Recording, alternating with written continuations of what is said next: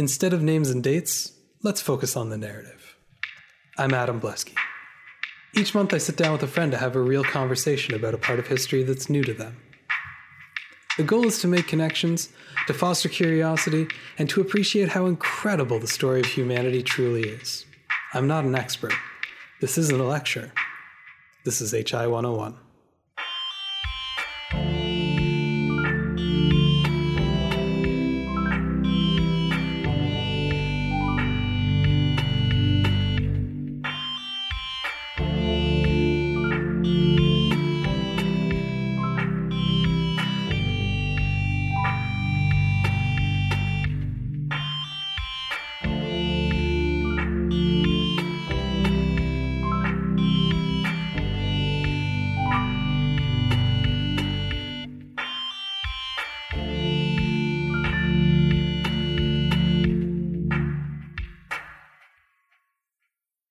Last time on HI 101, I told you a whole bunch of lies about King Arthur because it was April Fool's Day, and I thought it would be fun if I managed to trick a few people.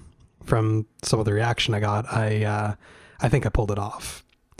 This time, we'll be talking about what we actually know about the historical Arthur, which isn't really much, and how literary tradition has shifted over the years in reaction to the societies in which the stories were told. Let's begin. I'm here on HI 101 with Dan McGinnis. Hello. And we just lied to you a bunch about King Arthur. Oh, what? Wait. Oh, did you think that was real, Dan? I'm sorry. Nothing is, I should have known. This is via the internet and nothing on the internet is real. Correct. No, I thought we'd do something a little bit different with the April Fool's episode this time around and talk about something that's actually kind of contentious in historical bodies of work. I found a couple of really good quotes about King Arthur that I'd just like to read to you before we get started at all. Okay. So the first one's from Thomas Charles Edwards, a 20th century Oxford historian. Yeah, Tommy, yeah. Uh-huh. And he wrote on the subject of King Arthur, "At this stage of the enquiry, one can only say that there may well have been a historical Arthur, but the historian can as yet say nothing of value about him." Ooh. Oh, I've got an even better one. Number 2, from Noel Myers, an archaeologist, also at Oxford, actually. "No figure on the borderline of history and mythology has wasted more of the historian's time." Oh, sick burn. So we're going to waste some time on King Arthur. All right. I think it's worth talking about because I do think there is a lot of this like, oh, but he could have been.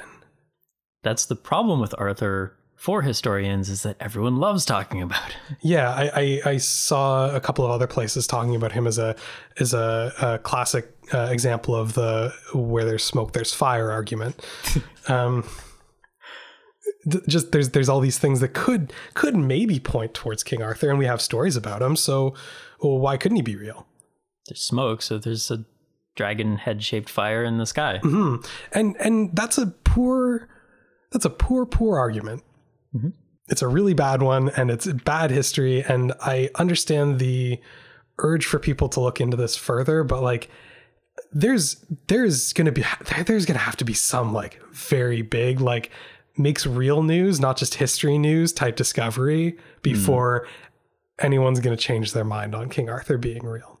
Yeah, that style of argument is the come on approach to history.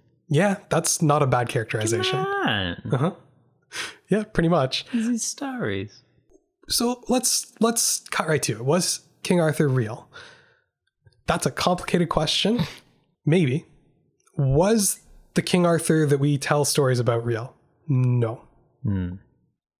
No, there really, really wasn't. There are a couple of candidates out there that people really stretch for, where it's like, well, there's this one Roman commander who, you know, his middle name was Artorius, and, you know, he fought at this battle, we think, but also like he was a really minor character in like this one historical tract that was written, you know, 150 years later. And so you'd think that the real King Arthur would make it bigger. Or like there's a lot of that version of story where people are going, this could be the real King Arthur. They're finding things about him. A lot of times they don't even have the name Arthur tied to them in any way, shape, or form. Right. So at this point, it becomes like a semantic argument. if it's a person who's not named Arthur and they didn't rule all of Britain and they didn't, have an order of knights at a place called Camelot, is that even Arthur? I'm going to say no. Semantics, yeah. It's not though. Like it's not. Yeah. So that's kind of the place that we're going to be talking from today. Some of the stuff that we talked about that was real, I mean, that period from 450 to 550 is extremely sparse. That Saxon invasion in the wake of the Roman withdrawal from Britain is very real. It was a time of crisis for Britons. That was an invading force. They did not want them there. There were multiple attempts to drive them back. How successful they were, we're not entirely sure because of that record-keeping issue. Eventually, they would fail, and the Saxons would settle in Britain, and we know the story from there. That's not an issue.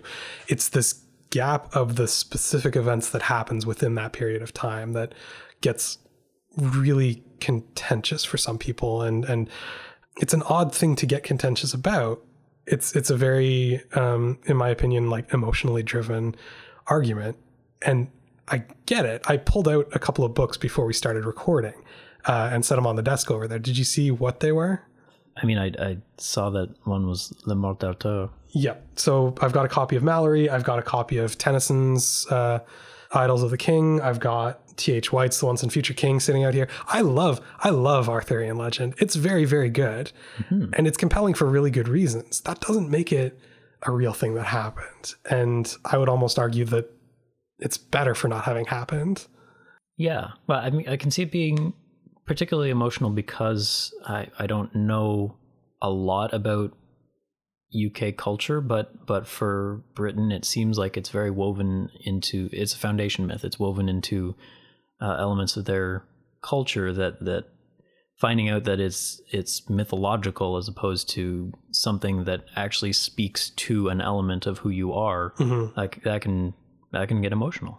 Yeah, definitely. It's just the reason I find that particularly strange is that to make the same arguments about, say, Greek mythology or Norse mythology would seem kind of silly. And you know what I mean? Like to have someone that was constantly looking to try and prove that Theseus was a real individual that really, like that's not something that anyone really tries to do. And the only reason that Arthur seems so ripe for that is that at a very early stage of this mythology, somebody went, and this happened around this time. Which is a time where there were few records, so it's plausible. Exactly. And that's interesting to me because the rest of what's happening in those stories is just as fantastical, if not more so in some cases, than the mythological bodies from other areas of the world. But we're willing to, for some reason, try and strip away all the things that are really interesting about Arthurian legends to a point where it's kind of just another guy. It's kind of just another king. It's the king that you and I talked about in the first part. That's all that really could be left. And at that point, I'm not sure what we're really celebrating about that person beyond any other early leader in Britain. Another concept I want to talk about a little bit before we get too much further is what I'm calling the invention of the past. There's this idea in history called presentism. Presentism wasn't really identified until late 19th century, early 20th century.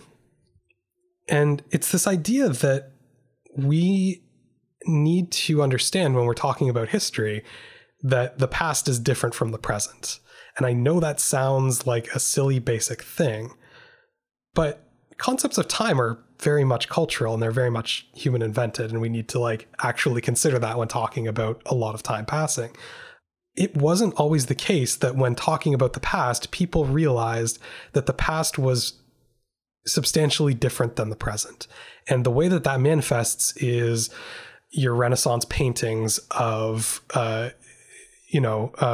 scenes from the Bible where people look like they're in 16th century Florence because the person painting it was from 16th century Florence. There are people who will point to that and say, well, that's because they were trying to paint their patron into the painting, et cetera, et cetera. But part of the problem there is that they just don't understand that somebody living 1500 years before in a different part of the world would look any different than they do or dress any different than they do. It's just not something people thought about. Which is an interesting contrast to modern media and culture that seems to view the past as much more different than it was. I agree. There's been quite a bit of a swing, perhaps even too far. But I mean, another interesting way that this manifests is in the creation of the genre of science fiction. You can't have science fiction until you realize that the past is different than the present. So you can't conceive of the future as being different than the present until you understand that the past was different. Right. Modern science fiction doesn't exist until the 19th century. And that's because you have to have this conception of progress, really, is what it comes down to. The Industrial Revolution clued us in to the fact that stuff's going to change. Exactly. And so the reason I bring this up is because the majority of what we're going to be talking about for Arthur is rooted in the high medieval period. And we're going to be talking about things like knights in plate armor, riding, jousting on horses with stirrups. And those are not things that existed in the 450s. They just weren't there. Did saddles? Saddles had to, yeah. Saddles existed, yes. Stirrups did not. Yeah. And you can't joust without stirrups. Really? Yeah. Interesting. Why? Because you have to have something to brace against when you hit with the lance, or else you're going to be knocked out of your saddle. Okay. Yep. Yeah, that checks out. Yeah, it's this weird little thing. But again, like, this is a prime example of presentism, right? You wouldn't think about the fact that, well, the Romans didn't actually have stirrups. Saddles have stirrups. People who ride horses sit in the stirrups. You joust with the horses. What's strange about this? It's hard to conceive of making a horse car without having a place to put your feet. Yes. Yeah. Well, I mean, yeah, exactly. So I bring all of this up because one of the major characteristics of Arthurian legend is we're never really going to be talking about the post-Roman era here, like, at all. We're going to be talking about periods as we go along and how their retelling of the Arthurian legend is going to say something about that era more than it is going to say anything about the actual, potentially historical Arthurian period. Right. Yeah, there's so much more to be learned from the things that arise from presentism than there really is from any of the tellings that are going to come out of this, because the tellings themselves are going to be almost entirely fabrications in every case. And so that's not useful to us from a historical standpoint. It's interesting. It's interesting to me, and I'm sure to you as well. But this is skirting dangerously far from history at this point. So I'm trying to keep it on track as much as possible. Well, and what you're looking at is what the stories that people tell us about them. Mm-hmm. This is essentially historiography using something that is not actual historical writing to perform that historiography. Oh, backdoored it. Got it in there. This is for the historiography nerds. Shout out. Let's talk about the Historia Brittonum. The Historia was, as far as we know, the earliest source for Arthur on paper. Written about the year 828. And you'll notice that already we're a good 350 years after where Arthur would have been if there was an Arthur at all. Right. And this poses a significant problem. Nobody remembers for 350 years. It's not how it works. Oral tradition tells us. And oral traditions have a place, but, they have wildly varying amounts of accuracy. 350 years of the telephone game can maybe skew your results. Just a little bit. It's attributed to this Welsh monk named Nennius, who had done some other historical writings. But, there are significant problems with scholarship in this period of time being accurate, especially when it's coming from the ecclesiastic tradition, and basically all of it is. There's this school of history that's being done in this period known as hagiography, which generally speaking means a life of the saints.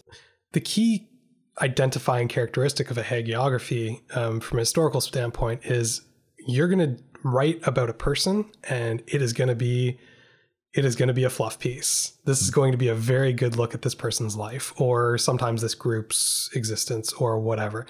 And it ends up being to such an extreme point that facts, you know, They don't really tell the real story. you want to get to the heart of it, and sometimes the facts aren't enough to do that.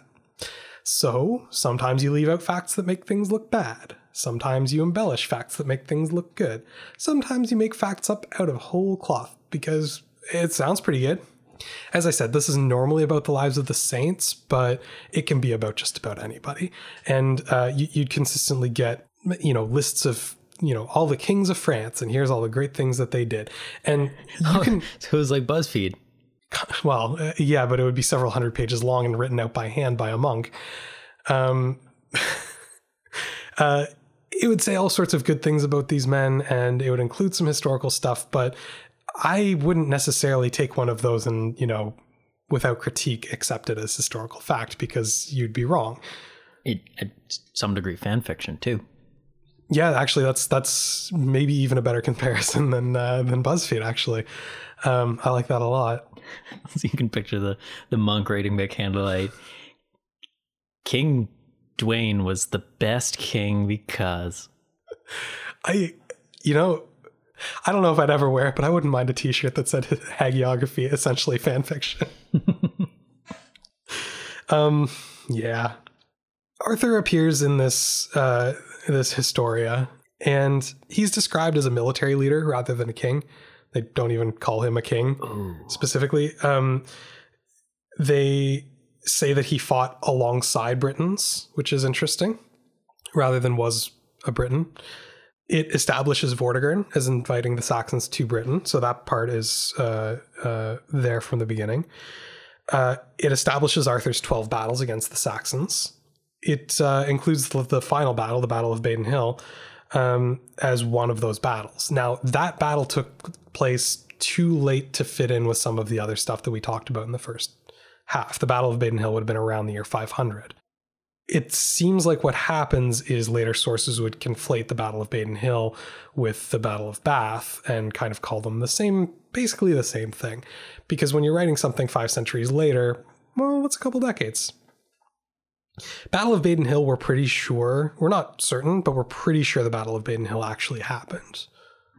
We don't have a ton of information about it, but there are multiple sources close enough in time to that event and enough sort of other corroborating evidence to suggest that that battle did in fact take place. Whether there was an Arthur there, extremely skeptical. Is there an actual location for it? Is Baden Hill like a real place? There's a couple of candidates for what Baden Hill would be. Okay. That's promising. Near Salisbury Hill is one of the common ones. Near Bath is another one of another common location. But, by the same regard, is it the Rubicon, I believe? We don't know where it is anymore. These things happen. Yeah. And the crossing of the Rubicon certainly did happen. It's gone now. So, that particular fact doesn't really bother me that much. Now, this Historia does say that Arthur single-handedly killed 960 men at this battle. That's a big number. Yeah, I'm guessing no on that one. I mean, your arm would just get so tired.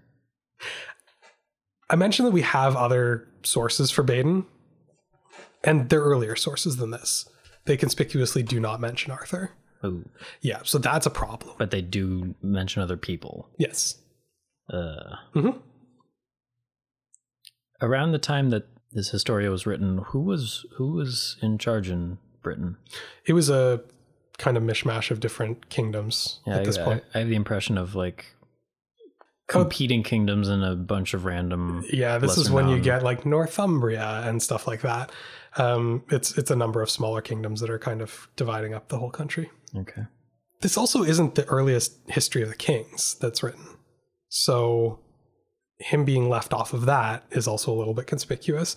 When you have a list of British kings and Arthur's not on there, that's a bit of an issue.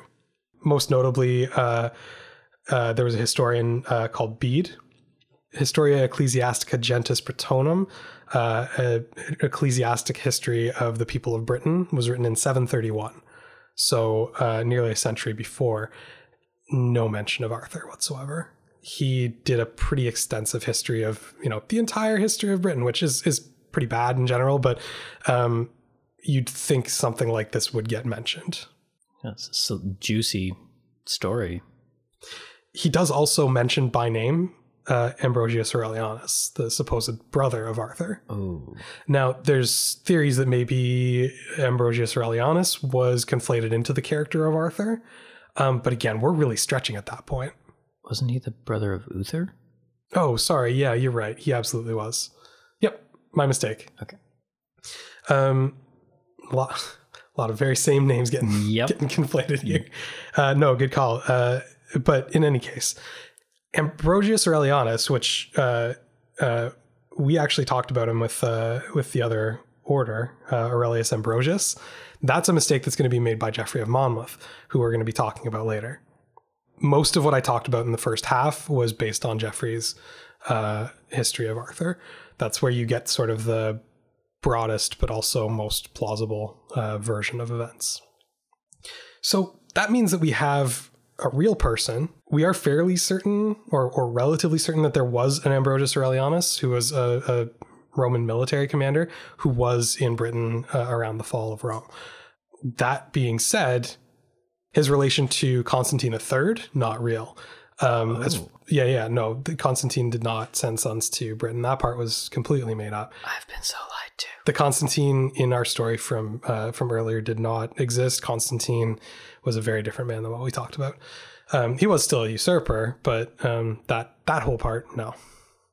So we have Arthur's uncle, potentially a real guy, not related to the emperor. Yeah, this is all not, again, really not looking good for the historical record, right? But what a great story. Very good. I enjoyed it a lot.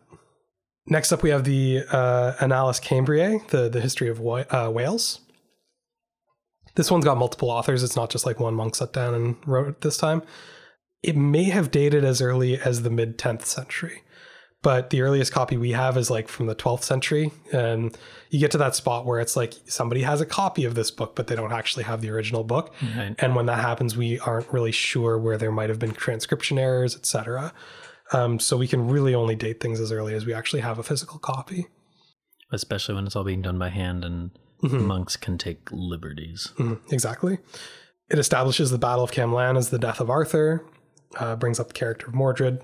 But again, he's really not that fleshed out at this point in time. He's very much a sort of a legendary warrior, is basically as far as that gets. He's somebody who killed 960 men, probably Saxons.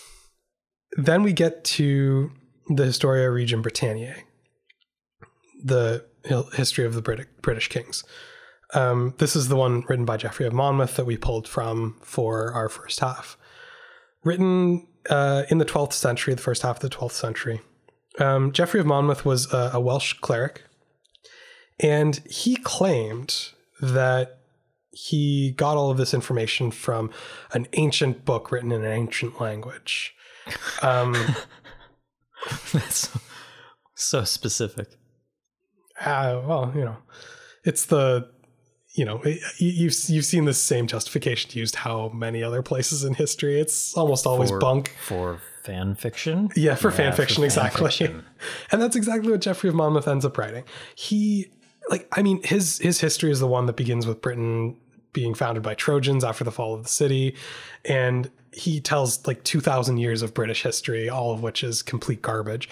And the few actual real things that are in this history, for example, Julius Caesar's invasion of Britain, are wildly inaccurate and very poorly told, which means that even if the things that are in there that we wish were real, they're probably not done properly. Yeah. For something that happened over 2,000 years ago, Caesar's invasion of Britain is very well documented. Oh. It's extremely well documented. Well, Caesar himself wrote histories. True. And you can look at that and go, well, there's going to be a lot of shameless self-promotion in there, and you'd be right. But that doesn't mean that we don't have corroborating evidence from other historians at the time, and we can't do a pretty good job of actually dialing in on what happened. I think this is one of those spots where the idea of the progression of history actually comes around and bites us a little bit, because it's not like it always gets better and better and better. We have bright spots in history where we have tons of information to work from. And then we have other much, I suppose you could say, darker regions where it's a little bit harder to determine what exactly happened. Doesn't mean impossible. Sometimes we just have to look to something other than writing. It's just that historians vastly prefer writing over any other medium. Of course. Every single time. So was Geoffrey of Monmouth? Mm-hmm. Was he the type of monk that in monk class he'd be like not paying attention and doodling like drawings of swords in the margin? Yeah, it's weird. He had this sort of like S shape that he drew in all of his pages. It was very cool. I mean, there are a few people who suggest that he was intentionally writing what could be considered a satire with this history. I think that is very generous to Geoffrey. I also saw somebody who said he just loved lying, and I think that might be closer to reality. No, I think he was embellishing, and I think he was doing it in the hagiographic tradition. And you can picture him hearing about this legendary warrior who killed 960 Saxons, and that guy sounds rad. Mm-hmm. Man, I could just like juice his story up a bit and sure. Yeah, he's so cool. It's not that much of a leap to make considering the sources that we have so far. One thing that I'm kind of avoiding mentioning a little bit, but is lurking in the background, is that there is also a literary figure that's called Arthur, who, while he's not doing any of the things that we're really talking about here, is sort of enhancing this idea of a legendary figure called Arthur who is a great warrior. The reality is, between the sort of mainly Welsh legends, actually, we'll get to shortly, and the earlier Historia, which kind of gave some details about Arthur, I can see him kind of, adding a couple names, adding a couple battles, and trying to basically make his best guess at how he thinks everything goes in this story. And the version of history that he comes up with is essentially what we told in part one of this topic. Okay. I did a little bit to try and contextualize a couple of things that Geoffrey wouldn't have necessarily known well enough to do himself, but I honestly wouldn't be surprised if, given that information, he probably would have done the same. There's a couple of things that he adds to the legend that are novel, first modern depiction of Merlin, for example. But even that's based on a Welsh legend of a sort of a wandering madman called Myrddin Wyllt, Merlin the Wild, that basically he went mad during a battle and now lives in the woods among the animals. But there's sort of this connection between madness and magic in a lot of this era's literature. So that act of going mad has also given him some sort of deeper knowledge that isn't available to most people in the Welsh tradition. So that being said, Myrddin Wyllt isn't anything like the Merlin from the Arthurian legends, like, at all. He's almost closer to like a trickster character than anything else. I saw one person posit that the reason the name was changed to Merlin, Merlinus, over Myrddin or Myrddinus is that it gets too close to the Latin name for poop. I was gonna ask. I have nothing to back that up, but I like the fact enough that I'm going to include it anyways. Solid history. Hey, I gave everybody the heads up. They know what they're dealing with here. If they choose to accept it as fact, that's their own business. That wasn't a criticism. Monmouth's work is going to be considered factual, historical, for centuries. As it does. And this is a problem, because it is not in any way remotely historical. Yeah, fan fiction. That's a reasonable touchstone to return to. Yep. But the work that exists in and around the same time also starts bleeding into Monmouth's history. So it's not just this sort of Roman figure who acts as a king and defends against the Saxons. There's also, as I mentioned, this legendary Arthur that has literally no attempt to contextualize him historically, mainly in Welsh and Breton sources. Specifically, there's a 9th century poem. So it's getting dangerously close to that original mention of Arthur. And honestly, if the dating worked out differently, it might have been the earliest one. We just can't confirm that for sure. But anyways, this 9th century poem, it refers to as a warrior, not Arthur, but it refers to this warrior as being very great, but no Arthur. As in, like, yeah, he's pretty good, but he's not as good as Arthur. There are some suggestions that this poem may date as early as the 7th century. But again, we have this issue of no existing copy dating from that time. And when that happens, even if the poem overall could potentially date back that far, is the inclusion of Arthur in it a more modern insertion or not? Because it's just a one-off. Yes. Yeah. This legendary Arthur is similar to, for example, Achilles kind of thing, where he's not necessarily, no one's saying he's the son of Achilles is. Oof, almost made a mistake there. Where for the most part, he's interacting with other human beings. Like, we're not talking about, Olympus type stuff, but he's a warrior and he's a protector with sort of a legendary status. So this Arthur is a king, but also he's fighting dragons and he's fighting giants and he's fighting cat monsters and divine boars and all this crazy stuff. Divine boars. And then in the 12th century, around the same time, actually, as Geoffrey of Monmouth is working, he appears in one of the greatest works of Welsh literature, the Mabinogion.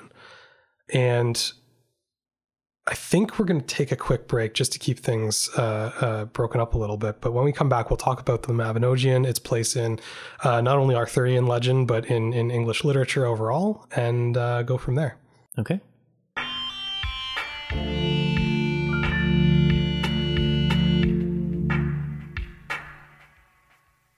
Here on HI 101 with Dan McGinnis. Hello. And we've been talking about sort of the more literary tradition of Arthurian legend, and we're into Welsh, which I am very excited about. I have an aunt and uncle who spent some time in Wales, and they sent me this book when I was, I'm going to guess 12 or so, called The Mabinogion. Oh my. Went, that looks difficult to read. And it took me a while to get around to it. I'm very glad when I did. Have you ever read it? I don't know that I've even heard of it. The Mabinogion is this set of Welsh prose legends. And it's very interesting because Welsh has this way of being somehow very familiar and very foreign at the same time. And that makes a lot of sense. Most people don't even really consider Wales its own country at all. Even though technically speaking, yep, definitely is. It's a very, very tricky language. It's enough. We don't need to say any more about that.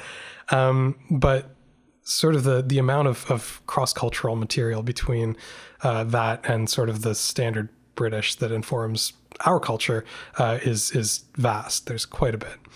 We don't need to talk about the entire set, but it was a number of stories that exist since at least the 12th century, potentially much earlier, that were eventually recorded by the 14th in their current form, translated into English eventually, and they've been translated a number of times over the years. But the most famous version of this is it's about 70 years old now.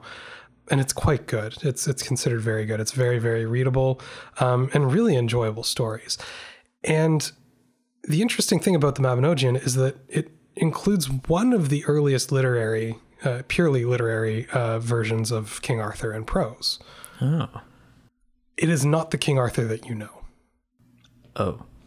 The story within the Mabinogion is called Cuillich and Olwen, or Cuillich ach Olwen, I should say.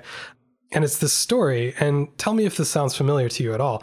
It's a story about this young man, Cuillich, who is riding out one day and he sees a beautiful woman falls in love with her at first sight, but she flees, and he becomes obsessed with her. He tries to find her, can't find her, and turns to his kinsman, who happens to be King Arthur, for help. And Arthur, who is in this story, just like, I always almost thought of him kind of like as sort of similar to like the Ghost of Christmas Present, just like this big, like, Right. bearded, has tons of food around him all the time. I don't know how accurate that impression is anymore, but that's the way he struck me at the time of reading this when I was younger. Specifically the one from the Muppets. I was thinking specifically the one from the very old black and white one. But in any case, Humbug. he says, absolutely, this is well worth my time and my warrior's time. I say that like I'm sarcastic, and I'm not at all. He is on board for helping to find this young man his true love. And so he sends out a number of his trusted knights, and they include Bedivere and Kay in their numbers when he's naming them out, and also several with very, very Welsh names that I will not attempt here. Nope. But it matters in terms of its relation to the legend, not specifically to this story. It turns out they find her eventually, and it turns out she's the daughter of a giant. And so the giant says, no, you can't marry my daughter unless you do these 40 incredibly impossible tasks. And so Olwen Kulich, with the help of these warriors, goes out and he does all of these tasks, including killing this giant boar, and eventually wins Olwen's hand in marriage. That's the story. It's not a complicated one. It's a very classic one. Does it sound familiar to you at all? Yeah. Why? The Odyssey. Not the Odyssey. Although that's a very reasonable counterpoint. No, this is basically the story of Beren and Luthien from J.R.R. Tolkien's Silmarillion. The Silmarillion was based very heavily on the Mabinogion. Embarrassing fact, I've forgotten large tracts of the Silmarillion. That's okay. Particularly Beren and Luthien. It's a story that's very similar to this. He kills a giant wolf instead of a giant boar, and it's of course, and it's an elf king instead of a giant. Yeah, right, like it's very similar. That's okay. It's not a story that most people have read, and I'm not going to tell anyone they should read it. I would almost actively encourage against it. But no, Tolkien, as with so many other things in his work, drew heavily from this. Tolkien was interested in he was interested in having a fundamentally British mythology. Yes. And one of his major criticisms of Arthurian legend was that it was overly Christianized. And he's saying this is an incredibly devout Catholic. Yes. He believed that there had been almost a corruption of it, that you couldn't extract a mythology of the land from the mythology of the religion.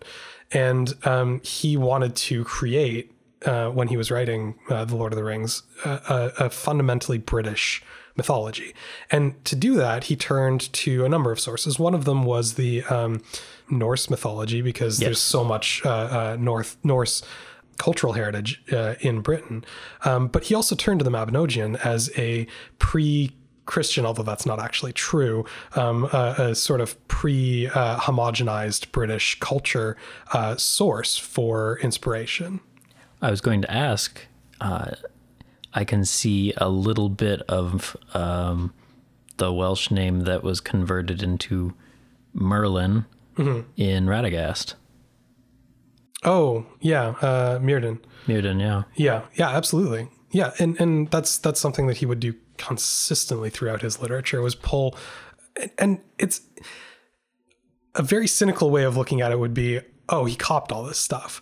I think a more fair version of this is to say that these are essentially Easter eggs. These are callbacks. This is him recognizing this storytelling tradition of reusing these story elements. More fanfic. Yeah, I'm maybe less critical of him than Geoffrey of Monmouth, but oh, you don't think I'm being critical of Geoffrey of Monmouth when I say fanfic, do you? Well, you know.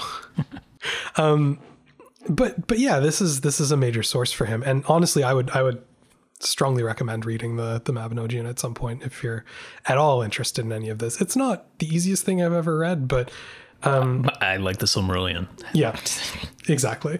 Yeah. It's I don't know. There's something intensely relatable about it while being very, very foreign at the same time, which I think is the exact right line to ride for a very good fantasy novel. Mm-hmm. I should point out, did you ever watch The Black Cauldron as a kid? I did not. Okay, but it was based on a book series called The Chronicles of Prydain. There were about 5 of them, also based in like very heavily on this book. So yeah, if you've ever seen The Black Cauldron, that was based very strongly to the point where characters' names were pulled straight from the Mabinogion. Let's move on to the next sort of phase of Arthurian legend, though. There's a concept known as the Three Matters, capitalized, the Three Matters. And it's this literary tradition in Europe. Solid, liquid, gas. It's this idea that there are really only 3 things worth telling stories about, which does sound very European. Yep. The Matter of Rome, which is a tradition concerned with classical mythology of the Roman era. That's worth telling stories about. The Matter of France, which is concerned with Charlemagne and sort of this idea of chivalry and courtly love and all of this stuff. And The Matter of Britain, which is almost exclusively about Arthurian legend. There's a few other things that also are included in The Matter of Britain, but mainly it's Arthurian legend. Yep, I see absolutely no problems with these categories being the only things that stories are told about. Yeah, why would you want anything about anything else? Yep. These are the only good stories out there. And the impact that this has on the Arthurian legend is basically adding 2 really major themes to the story, which, again, are really saying a lot more about the 12th century than they are about the legends themselves. One is the idea of Camelot as a doomed utopia. It's too good for this world. And that were it for the grace of God, it would be possible to have that sort of utopia on Earth, but it's disrupted, it's brought down by the folly of man. The other major theme is the Grail and the metaphor of the quest for the Grail as one for the quest for salvation. Both of these things are going to get leaned on like very, very hard throughout this period. And you're going to have a plethora of authors who are writing about King Arthur and his court in this era, that it doesn't really make sense to narrow it down to one the way we've been doing in a couple of other spots. If I had to pick one, it would be Chrétien de Troyes, who invented Lancelot, basically. But, you know, he wrote 6 major stories about Arthurian legends, and there were dozens, if not hundreds, written in this era.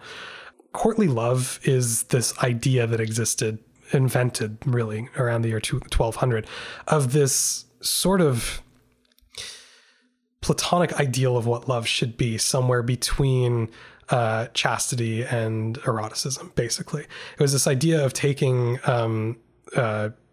sort of lust for someone and turning it towards more holy endeavors. So it's this idea of being in love with somebody, but using that love to go out and win battles or win tournaments or perform great deeds and never really act on that love itself, but not necessarily denying that love exists. Using the idea of a muse, but using the result for completing endeavors. Mm-hmm, exactly. And I should point out that this is a purely literary tradition. This is an invention of writers of this era, as is the idea of chivalry. This idea of there being this chivalric code that applies to nobles, that applies to knights, about the way they need to conduct themselves in every aspect of their lives. Same goes for basically all nobles. So the way that noble women are supposed to conduct themselves. And that's where you get this series of stories that are written about that sort of golden era between the 12 battles and Arthur leaving for the continent. A lot of these stories end up being really repetitive when you read them. Like, it's like, oh, okay, another one where a knight goes out riding looking for adventure, and they find a woman, and the woman asks them to do this, and they go out and do it. Or questing like in a MMORPG. Yeah, but some of them are they end up being fables, really, though, in the purest sense of the term, because when the knight follows the chivalric code, good things happen to them. When they don't, doom is visited upon them every single time. And that's what kind of makes them almost a little boring. That's maybe unfair because a lot of them are fleshed out in really interesting ways, but there is a good chunk of these that, yeah, they get a little tedious. Medieval era paintings are nice, but it's not very interesting until they invent the idea of perspective. That's not a bad comparison. Those two themes that we talked about, the quest for the Grail and the fall of Camelot, are really where you get the characters of Lancelot and Galahad. Galahad is he's the son of Lancelot, and he's a stand-in for purity on the quest for the Grail. He is someone who never wavers from his devotion to finding the Grail, and the Grail isn't necessarily a specific thing in these stories. It's an allegory for salvation through Christianity. And so most of the knights who go questing for the Grail fail, and they fail because of human failures, sort of very standard flaws in the human character. Galahad is one of the few that actually manages to withstand all of that. But really, he's only there as a standard to set for all of these other people who are going to fail. Lancelot, on the other hand, he's a reason for the failure of King Arthur in the end, because the idea of Lancelot's affair with Guinevere is invented at this point in time. It's not Guinevere being taken away by Mordred once Arthur has already left. Guinevere is in love with Lancelot, and this failure on Guinevere's part and the way that it affects Arthur is really at the heart of it an allegory for the fallen garden, right? Like it's not hard to see that that's what that is. Yeah, that everything is women's fault. Yeah, basically. That being said, it also gives in literature excuse for Arthur to go to the continent. He goes there chasing Lancelot once he's found out about the affair. That's the way that this story is going to change. Okay. But it actually presents another problem, which is that, well, why wouldn't he succeed on that quest? And so they enter another moral failing of Arthur's later on, which is the parentage of Mordred.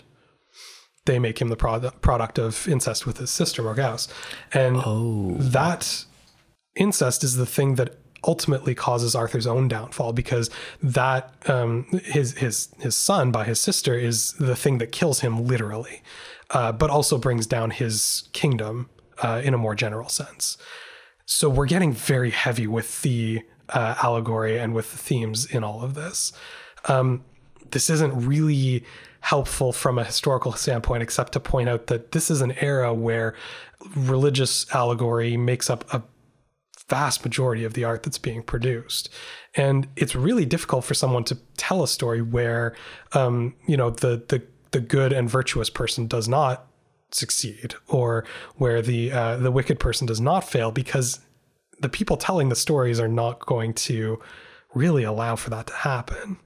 And it does put things on rails a little bit, but this tells you a lot about the ideals that are being set in the High Middle Ages. Would Shakespeare have been calling out to this element of the Arthurian legend at all with Hamlet? You know what? I don't know Hamlet well enough to necessarily say. In particular, I'm looking at the uncle, nephew, poisoning, things coming back to bite you. Yeah, I mean, it seems tenuous. It's just not a huge cultural landscape, for the next few hundred years. So I'm going to say maybe. Solid. The trouble there is Shakespeare, like so many authors, because of the breadth of his work, pulls from so many places that some of these themes are really universal. The idea of, betrayal by family is not exactly unique to Arthurian legend. It's that the theme of betrayal by family gets inserted into Arthurian legend because it's so ubiquitous. So whether or not it's specifically a callback to these stories is almost impossible to determine. That's why I can't be more specific than that. Shakespeare does include specific callbacks to Arthurian legend. I'm thinking specifically of the play within a play in Midsummer Night's Dream, Tristan and Isolde, which is a story from Arthurian legends. It's not going to come about until Le Morte d'Arthur, but we're coming up on that fast. That's a late 15th century retelling late 16th century retelling. Le Morte gets a lot of play for some very good reasons. Number one, Malory takes all of this body of work that's produced in the High Middle Ages and prunes it down a little bit. He collects it all in the same place. He collects it in a consistent tone, in a this happened first, then this happened sort of format. He adds a few things to it, but not a lot. And this was one of the first books printed in English. Oh. Which makes it quite ubiquitous and which would have made Shakespeare incredibly familiar with it. Yeah. But the funny thing is, you'd think that would make it far more popular than it actually ended up being. Because here's the crazy thing about Le Morte. It went out of print in 1634. It went out of print because it wasn't really that desirable anymore. I don't know if you've ever read Le Morte. It's dry. It's very, very dry. And it's because it's looking backwards, not forwards. And when you look at Shakespeare in this era, he's looking forwards. That's the future of storytelling. You have tragic heroes. You don't always have the good guy winning and the bad guy losing. And storytelling traditions come and go. But the Renaissance didn't necessarily lend itself culturally towards these on rails, good guys always win sort of things. People are starting to experiment with individuality. People are starting to experiment with the absolutism of morality.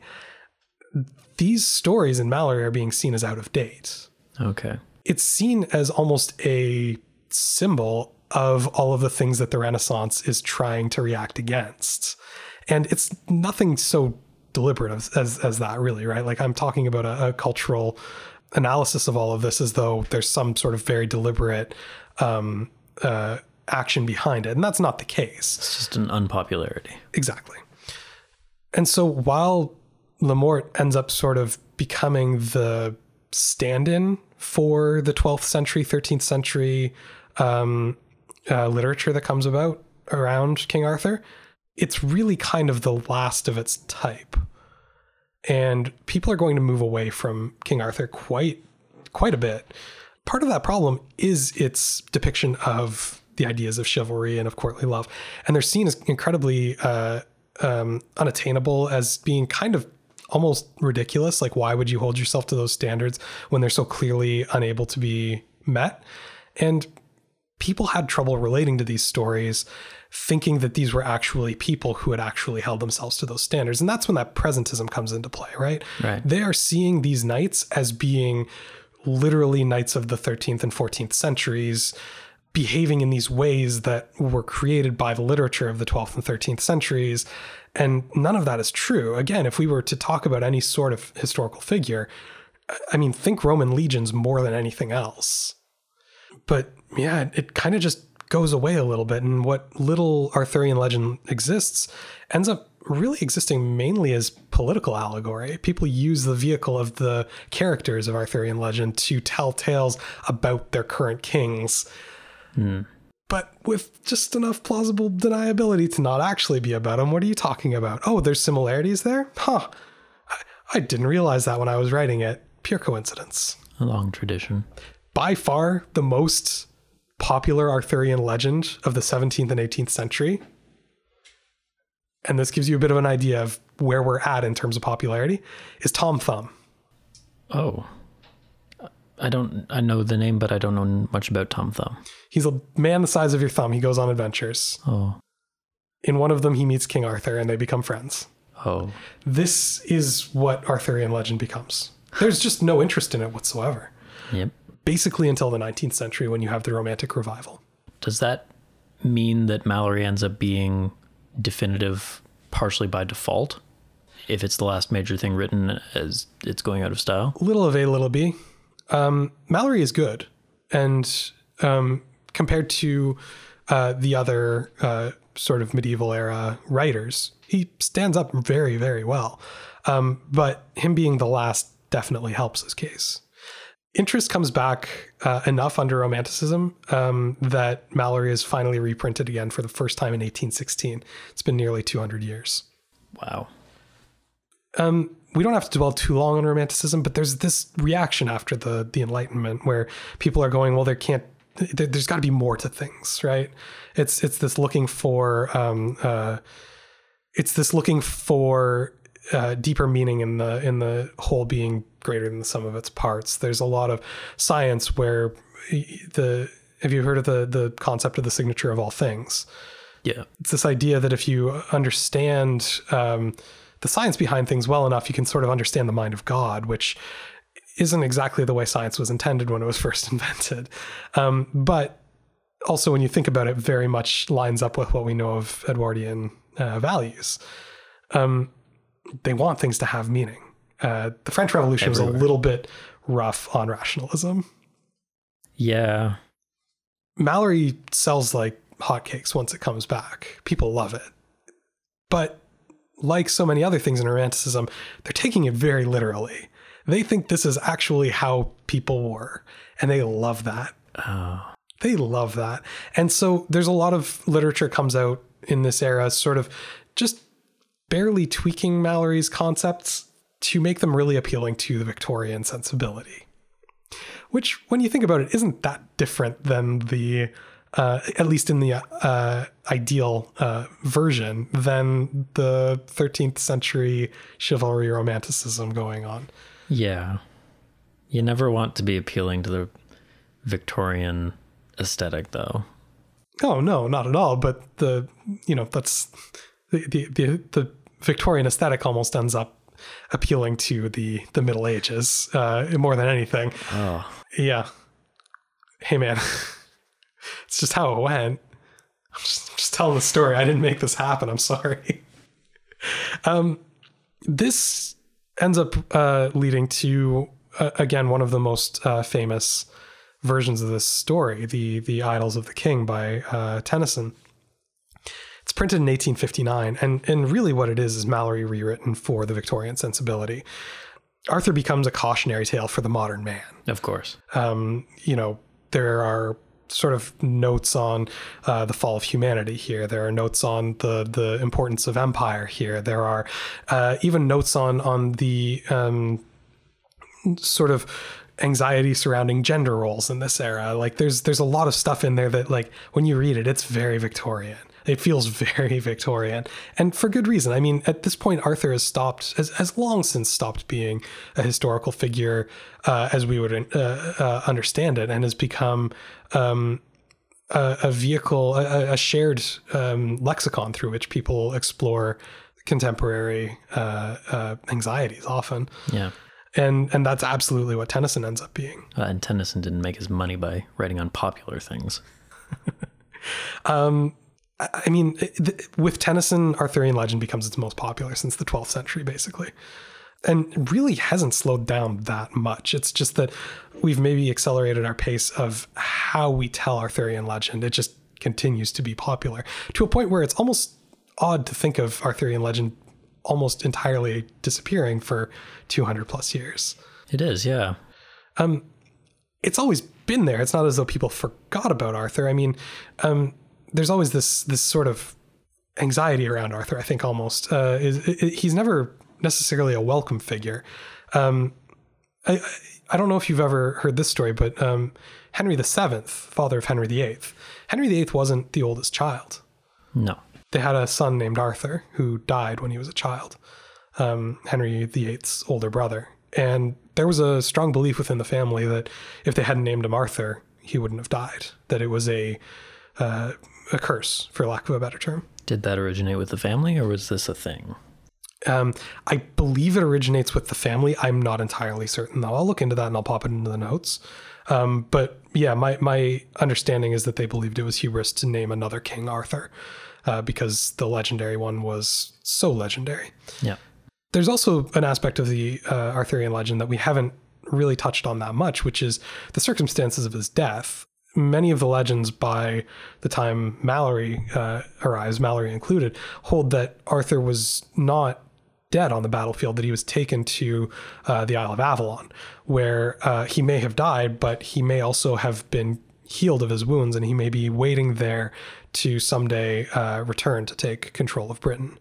There's this resurrection story baked into the legend, which, again, looking at some of the other religious aspects of it, makes perfect sense. I mean, why wouldn't he? He's already a savior of Britain. Why wouldn't he be one with a resurrection story? So the idea with the Tudors was that maybe it was hubris to name him Arthur, because it's basically like saying that he's returned. Yeah. I mean, to get back to Tennyson, though, I mean, Wagner wrote an opera about Arthur, because of course he did, right? I mean, there's the Mark Twain version with the Connecticut Yankee and King Arthur's Court, which is, more than anything, a parody of American culture at the time, but that's how Twain rolls. Yeah. T.H. White's Once and Future King, which is the version that kind of plays with Arthur's early days to maybe fix some of the issues. For example, why does Uther keep going so long after killing Gorlois? And in T.H. White's version, well, he doesn't. There's just a gap of several years where there's no king. Why would Arthur sleep with his sister? Well, in T.H. White's version, he doesn't know that he's Uther's son. And it's sort of this more Oedipal version of downfall story. Right. There's the Marion Zimmer Bradley's Mists of Avalon. It's the Arthurian legends told from an entirely female perspective, which is an incredibly novel version. It's incredibly good, really enjoyable. So again, you have all these like anxieties coming up through the Arthurian legend. What is going on with all these women that we don't have the story of, right? I'm honestly and unironically going to include Monty Python's version in here, because it's an incredibly silly movie, but the Pythons are not idiots. They're incredibly smart men. Yes, and their juxtaposition of the Arthurian legend versus people who are very clearly taken directly out of 1960s, 1970s British society, does exactly what Arthurian legend has always done, which is to hold a mirror up to society and show that this mystical, ill-defined historical period where everyone was perfect doesn't really hold up to the way that people actually live. And I think that there is actually some value to that movie in that sense. Look, it's still ridiculous. I'm not going to pretend otherwise, but it's interesting that it still does kind of fit that pattern, as ridiculous as it gets. And that's it. Kind of, it's 10 years after British comedians started actually making fun of their own society and tearing into the upper crust. It kind of makes sense that Python would be starting to apply that humorous critique backwards to the foundational legends of course, the early kings. How better to attack Britain and British society than by going after King Arthur? Yeah. I mean, Life of Brian wasn't done until afterwards, but I would imagine that at that point in time, it was potentially some of the most subversive stuff that they'd done, specifically because of who they're going after. Yeah. I'm sure there's specific bits that you could hold up and refute on that, but Arthur was untouchable up until that point. They had difficulty finding a castle to shoot in. Yes. And there was only one castle in Scotland that would let them actually film, and now that castle is mainly a tourist attraction for being the Holy Grail movie set. Yeah. It's interesting, though, the way that they've taken and shown that, hey, these ideas of chivalry, that's not workable. Like, that's not how people are. Yeah. And to have people walking around and spouting these lines about courtly love, they don't make sense. Again, I don't want to read more into it than there is. It's still at its heart a comedy, but I think comedies really can be in that tradition quite comfortably. Contemporary tellings at this point of Arthur are almost all, hey, what happens when we strip out all the magic and try and tell it like he really was a Roman? And Yep. I think we're a little poorer for it, honestly. As I said at the beginning of this one, I have never really found a lot of value in those personally. They can be okay, but that's not what's interesting to me about Arthurian legend. The fantastical elements. It's a story. It is a story, exactly. But as I said earlier, when you strip all that stuff out, does it continue to be a story about Arthur, or are you just telling a different story with some similar names? I would argue the latter. So what has all of this told us, other than being kind of a survey of different literary traditions throughout the ages? I think it's really easy to see how we go from some sparse scraps of potentially historiographic material to a completely removed legendary figure fairly easily. I think it also shows how little historicity matters to people when stories matter to them enough, which in turn can be difficult for historians. Slightly. Because what we get is, a new documentary every year trying to prove that, no, we really do know where the location of Camelot is, and it's here. And, so... Yeah. Like it doesn't... The things that people care about in this story are not even remotely historical. And so either we can worry about the things that they care about and we can ignore the historical record altogether, or we can try and do good history here and we end up stripping away all the things that people are passionate about. There are theories that if there was a historical Merlin, he might have been a druid practitioner. Maybe. Sure. That's cool. There have been people who have written about Arthur since that story came out that have cast Merlin specifically as a druid. That's interesting. That's a really interesting take on it. But again, like, what do we... From a cultural standpoint, this is important stuff. Because these archetypes give us a vehicle to tell currently meaningful stories through familiar voices. And that's a valuable thing. But and I think in history, it's really important to pay some attention to that, because what we are trying to do at the end of the day is tell relatable stories. But there is also that danger of getting sort of seduced by things that are incredibly popular and getting kind of pulled away from the evidence that we actually have. So that's Arthur. There's very, very little from a historical standpoint about the man himself. As we said in that quote, if he exists, there's very little of value that we can say about him. For a historian. For a historian. Yeah. From a humanist perspective, there's quite a bit more meat on them bones. Indeed. But that doesn't mean it's not worth talking about. In fact, I think I doubt that hunger for, but maybe, is ever going to go away on this one. So no. We'll keep making those documentaries and keep writing those books, and people will keep saying, no, he probably didn't exist, until somebody finds something big, and then we can revisit this discussion. Till some old British gentleman walking through a field. Can you imagine him digging up something in a field and getting on the news? So good. All he's ever Wouldn't wanted. even care. He's just his hobby. It's just his hobby, man. He loves doing it. He doesn't really, but he'll care. Never show it. He'll never admit that he loves it. No.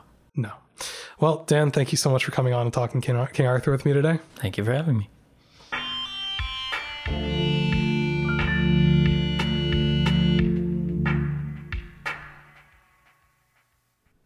So that's our show on King Arthur. Outside of our usual scope, certainly, but one of those topics that I felt I'd have to do sooner or later. So why not do it in the context of the April Fool's episode? The next episode of HI 101 won't be going up on May 1st because I'm going on vacation for the first time in more years than I'd care to admit. It's just long enough that I can't reasonably keep up my usual production schedule, so May is going to be a one-episode month. I know that's a bit disappointing after April was already a bit lighter, but I promise by June we'll be back into some meaty two-parter that I struggle to keep under 90 minutes per episode. We'll be back there before you know it. In the meantime, next time on HI 101, we'll be talking about the Satanic Panic of the 1980s. That'll be up on May 15th. Since HI 101's format can result in some factual errors, I encourage you to visit hi101.ca and check out the corrections I post for each show there. That's hi101.ca. If there are any errors I haven't addressed on there, please let me know and I'll add them to the notes. You can also reach me on Facebook at facebook.com/hi101podcast, on Twitter at hi101podcast, or by email at contact@hi101.ca. It doesn't just have to be about corrections. I look forward to hearing from listeners for any reason and respond when I can. And remember, HI 101 is a broad introduction. If the subject we've discussed today has caught your attention, you should start looking for more information yourself. No matter how much you enjoy the show, I promise you'll find even more good stuff out there. I'm Adam Blesky, and this has been HI 101.